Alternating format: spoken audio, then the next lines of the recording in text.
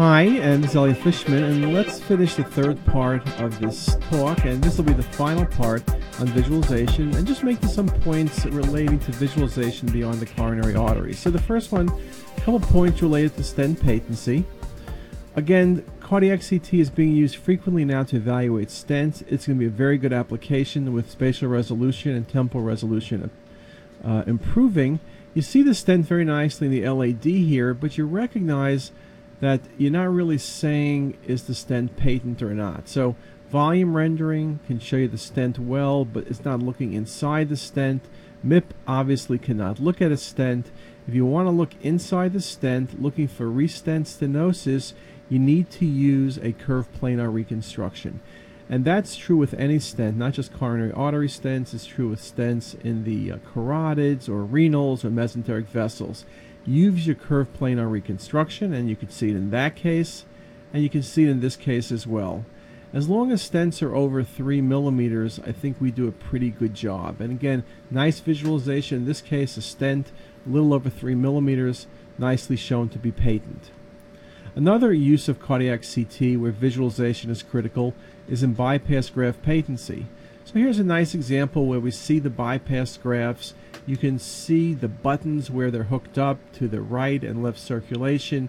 Again, very nicely the 3D display showing you the orientation, how, for example, that left-sided graft will go over the pulmonary artery, how the right-sided graft will drop anteriorly. This information can be used in select cases for a number of things, including revision surgery. And here's just two more perspectives of that.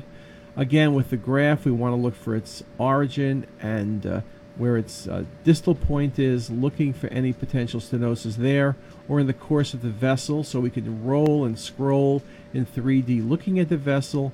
And of course, we can use the curved planar reconstruction for laying the vessel out as well, which is nicely shown in this image, as well as in this set of images. So again, when I'm looking at bypass grafts, combination of volume rendering and curved planar reconstruction work very nicely.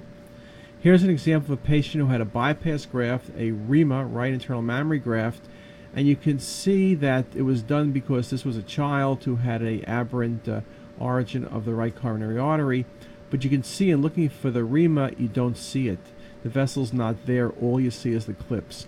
When internal mammary grafts fail, typically they become atretic, and all you see are the clips. And unfortunately, in this case, that's what happened to this patient. So this is a failed graft with a very nice visualization.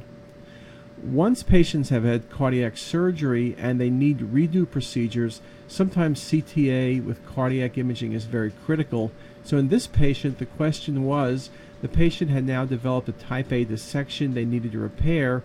The patient had prior coronary artery bypass surgery.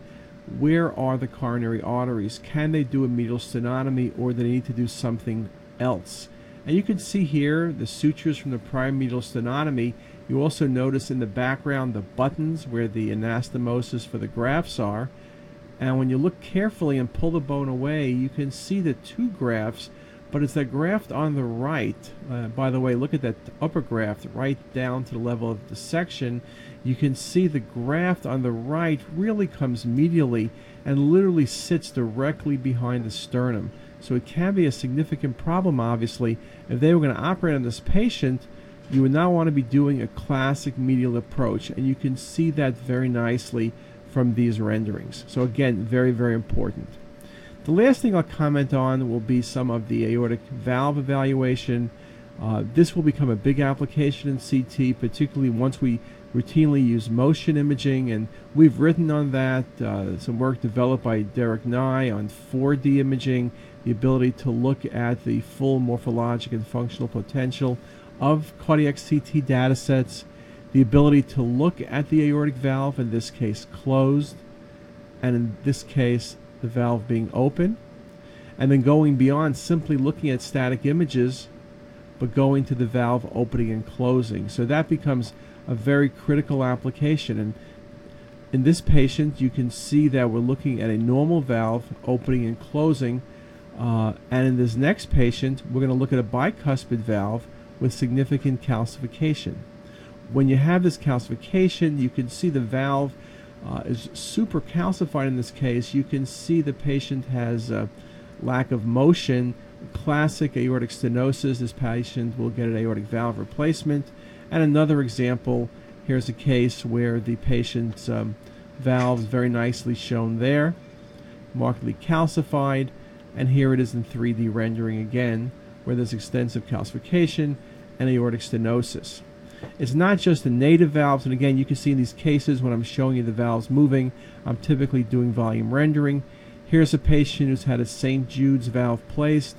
Image on your left, the valve is closed. Image on your right, the valve is open. And then we can look at this patient and actually see the valve opening and closing. So again, going beyond static imaging is so much more powerful.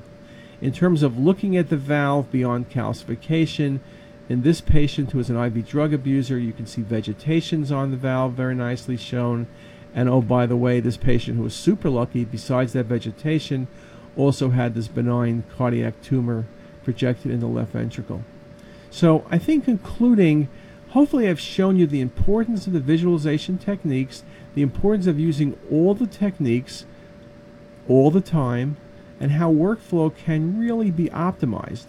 It's important to recognize whether you're using simply coronary artery stenosis imaging or looking at valve replacements or bypass grafts. Each of these skills is very critical. So 3D visualization is truly a critical part of CT angiography, especially in cardiac imaging, and post-processing will define your true success in cardiac imaging. Again, the basics: scan the patient correctly and analyze the data with post-processing correctly. And with that, I wish you a nice day.